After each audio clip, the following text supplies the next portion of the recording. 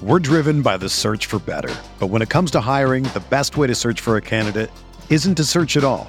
Don't search, match with Indeed. Indeed is your matching and hiring platform with over 350 million global monthly visitors, according to Indeed data, and a matching engine that helps you find quality candidates fast. Ditch the busy work. Use Indeed for scheduling, screening, and messaging so you can connect with candidates faster. Leveraging over 140 million qualifications and preferences every day, Indeed's matching engine is constantly learning from your preferences, so the more you use Indeed, the better it gets.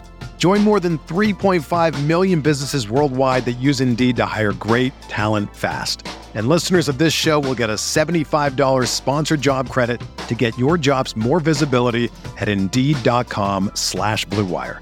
Just go to Indeed.com/Blue Wire right now and support our show by saying that you heard about Indeed on this podcast. That's Indeed.com/Blue Wire. Terms and conditions apply. Need to hire? You need Indeed. This podcast episode is brought to you by Coors Light. These days, everything is go, go, go. It's nonstop hustle all the time. Work, friends, family, expect you to be on 24/7. Well, sometimes you just need to reach for a Coors Light because it's made to chill. Coors Light is cold lagered, cold filtered, and cold packaged. It's as crisp and refreshing as the Colorado Rockies. It is literally made to chill. Coors Light is the one I choose when I need to unwind. So when you want to hit reset, reach for the beer that's made to chill. Get Coors Light in the new look delivered straight to your door with Drizzly or Instacart. Celebrate responsibly. Coors Brewing Company, Golden, Colorado.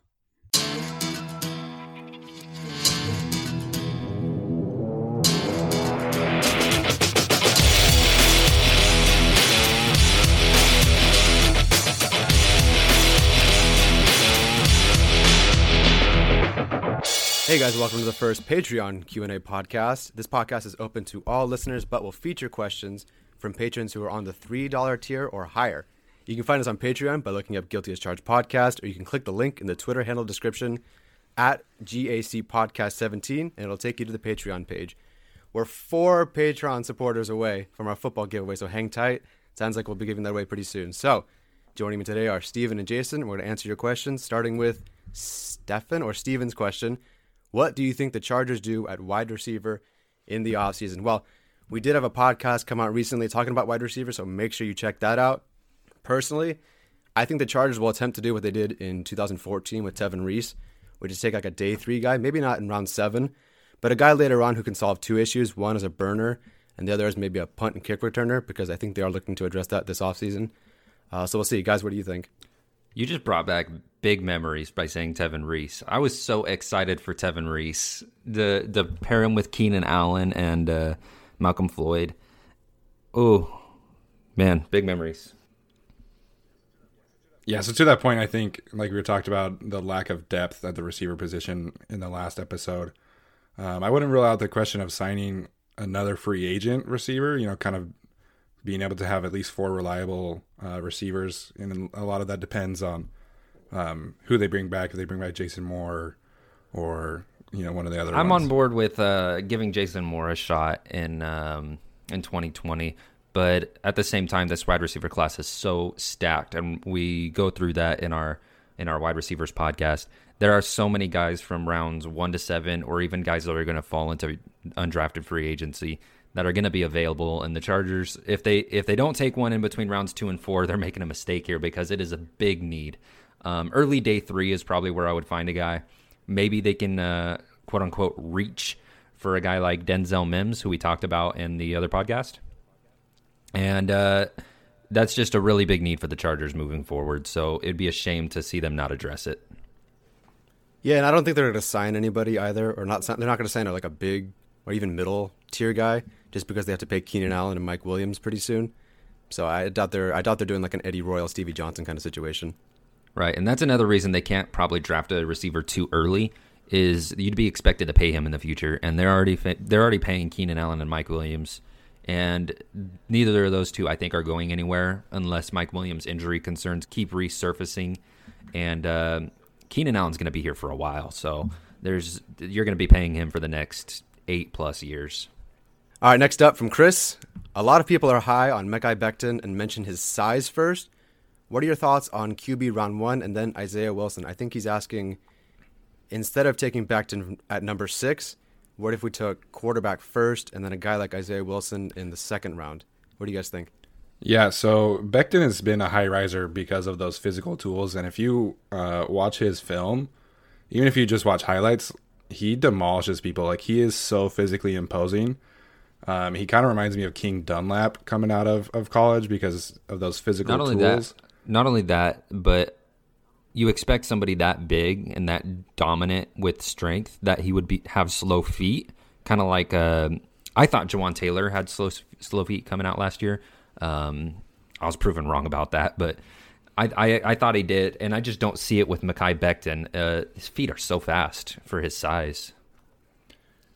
Yeah, and apparently there are these YouTube videos out there of him playing basketball in high school, so and doing all these crazy dunks and stuff like that. So he's a crazy athlete, and he's a huge human being. So the rise of Becton makes a lot of sense. That being said, taking him at 6 kind of depends on, like this person was asking, that depends on what they do with the QB situation, whether they draft a guy or whether they sign a free agent. I really like Isaiah Wilson. Isaiah Wilson I would definitely take in round 2. And he fills an obvious need at right tackle. You don't have to worry about switching him over to the left or switching him to the right or anything like that. Like, he can come in and contribute right away. And he's also physically imposing. He's not as imposing as Becton, obviously, but he is physical. He is mobile. Needs a little work with some technique, but I like Isaiah Wilson. Yeah, Isaiah Wilson would be a great pick in the second round. I know a lot of people have him going day 3, even at the latest. He's not a day 3 talent. He's borderline day 1 talent for Isaiah Wilson. I think if he stayed another year, he would be a top 15 pick potentially. But if you want to go by my preference, I wouldn't take Mekhi Becton at 6, but I would prefer Mekhi Becton over Isaiah Wilson by a country mile. I don't think it's particularly close. I know I hate using the phrase, it's not even close. But Becton, for me, went that combination of power and agility even. He's risen up draft boards for a reason. I think he's the best offensive tackle in this draft, or even through last draft or the draft prior. He's just way too good. He's way too good. So if you're asking, am I okay with taking a QB in round 1 and Isaiah Wilson in the second? Yeah, I would prefer that over Mekhi Becton, but I would personally prefer Mekhi Becton over Isaiah Wilson. Yeah, I think in this draft class, which we'll talk about the tackles more often, but the difference between a tier 1 QB and a tier 2 QB is pretty large in this draft. But the difference between a tier 1 tackle and a tier 2 tackle like Isaiah Wilson, it's not that big of a difference like it is at the quarterback position. Yeah, really a lot of depth here at tackle. And you got to think that played a factor in why the Chargers kind of waited a season to actually invest on offensive line. I still don't like 2019's offensive line draft. I still think that class was insanely weak, whereas this class is a lot stronger, and even next class is a lot stronger. All right, next question from Cody. If the Chargers were to draft a quarterback and start him week 1, what do you think would be the best game plan the coaches could use to give him the best opportunity to grow and learn on the fly? Number 1, they got to bring back Hunter Henry, or they got to bring back some sort of tight end or sign somebody or draft somebody, because that rookie's going to need him. Yeah. What else, you guys? So that's a big one. Re-sign Hunter Henry, because rookie quarterbacks really rely on those tight ends to bail them out of situations. It's over the middle. It's short. They offer a great security blanket, especially once you get into the red zone. It's going to be a necessity to have a tight end, whether that's Hunter Henry or a rookie they go get. I know a lot of fans want Hunter Henry. And later this week we'll talk about tight ends, but with the rookie quarterback, you want to just get them into a situation where they're not forced to throw into tight windows too often. And a good tight end will help that. And you already have 2 great receivers to help that as well, with Keenan Allen and Mike Williams. Keenan Allen, because he doesn't allow those tight windows. He separates very well. And Mike Williams, because he'll bail you out of those tight window throws. So the Chargers already have a great scheme around them. And something else that I think a lot of people don't talk about is if the Chargers are planning on getting a rookie quarterback, Melvin Gordon might be a necessity this offseason. Not a necessity, but he might be a great weapon to have moving forward to establish that run with Gordon, Eckler, and Jackson and keep the pressure off of that quarterback as much as possible. And Shane Steichen did a great job on the back end of 2019 to really put an emphasis on that ground game and to take away the pressure off Rivers, which somehow led to more interceptions. But getting away from that, Shane Steichen did a great job of focusing more on improving the ground game, which if Shane continues that focus, it can really help if we have a quarterback as a rookie in 2020. All right, well, I figured Steichen could do something similar to what he did against the Packers his first game. Rivers only threw it 28 times, and the Chargers ran it 35 times. They gave all the targets to Henry. He had the most catches, and then Eckler and Gordon combined for 7 catches. And then just a deep shot to Mike Williams for a big gain. Piece of cake. Keep it simple. Just give it to your best players and keep it simple. Yeah, I was going to say you want to keep things simple, but you definitely want to play to the quarterback's strengths. And, I think a lot of times when you bring in a rookie quarterback, there's just this tendency for coaches to kind of put him in a box and limit exactly kind of the shots that they'll take. And they don't really, it takes a few games for the quarterback and the offensive coordinator to get on the same page. But I think really if you are drafting a quarterback at 6, you got to let him do his thing and not put any limits on him. And if it's Jordan Love, he needs to be able to have the freedom and the confidence to sling it. Because that's who he is. So if you're trying to put a limit on him and just emphasize, don't make any mistakes, I think that's not the right way to coach a guy like Jordan Love, because you want to let him have the confidence where he'll just, let it sling and just play to his strengths. Jordan Love is canon now. You're taking him as 6. We're gonna start using Jordan Love as our example moving forward on who their rookie quarterback is gonna be. I've succeeded. But then again, no, we don't need to talk about that. If Herbert is your 6, you got to figure you have to play to his strengths. That's the whole point here. Is yes, you want to give him the weapons, but you got to figure out as a coach what is he comfortable with. And let's do those things first and let him flourish in his own way. To expand upon that before moving on, each quarterback in this class is very different in terms of what you're getting. And so our answer could be different in a couple months when they draft a different one. So I think if, like Steven said, if you're going with Jordan Love, I think Melvin Gordon is more expendable. But if you're going with a guy like Justin Herbert, you're probably going to need Melvin Gordon to help him out. All right, the next one is from Trevor. Who do you guys have as your day 1 linebacker starters next year? I'll start with one, and some fans won't like it, but I think Thomas Davis will return next season. I don't think the Chargers just move on from a guy who played 83% of the snaps last year. You could tell me Kaiser White would replace him, but that didn't happen last year either. I'm not really even sure what happened with Kaiser White last year. Right. No. So, and again, this isn't who we think... This isn't who we want to be the starters next year necessarily. It's just who we think are going to be the starters next year. And I do think Davis is one of them. Yeah, I would agree. Thomas Davis is definitely starting day 1 next year. I tweeted this out a couple weeks ago. He was the first Chargers linebacker since Donnie Edwards to have 100 tackles in a season. And that was in 2005. So, Chargers fans, I don't know what it is. They really like to hate on the guy but he put up big numbers, and I think he's really good for the locker room. Another guy that I think probably starts is Drew Tranquill. I think that's the obvious one. I think he's one of the 3. And then the other one's kind of up in the air, whether it's Kaiser White or Denzel Perryman or what. But, we each have our own thoughts about each of those guys. All right, so the question I'm reading it as, who do you guys have as your day 1 linebacker starters? So obviously who I want Kaiser White, Drew Tranquill, and Thomas Davis. That's my preferred lineup. And who do I think? That's a lot tougher. So you're probably looking at Thomas Davis, Drew Tranquill, and you're honestly probably looking at Kaiser White as that Sam role, that role that Uchenna and Nwosu used to play. So I think that's the right lineup. I just think they're in the wrong positions. If you ask me, I really think that Thomas Davis should be in that Sam role because of his impact at the point of contact with those lead blockers.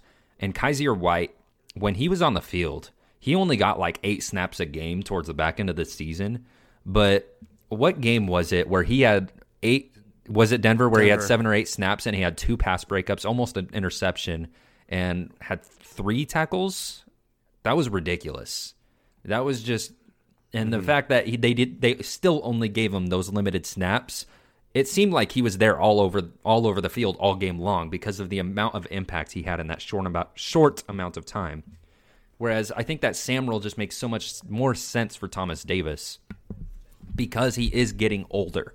And while I still think he can perform, I think it just fits him so much better in what his skill set is.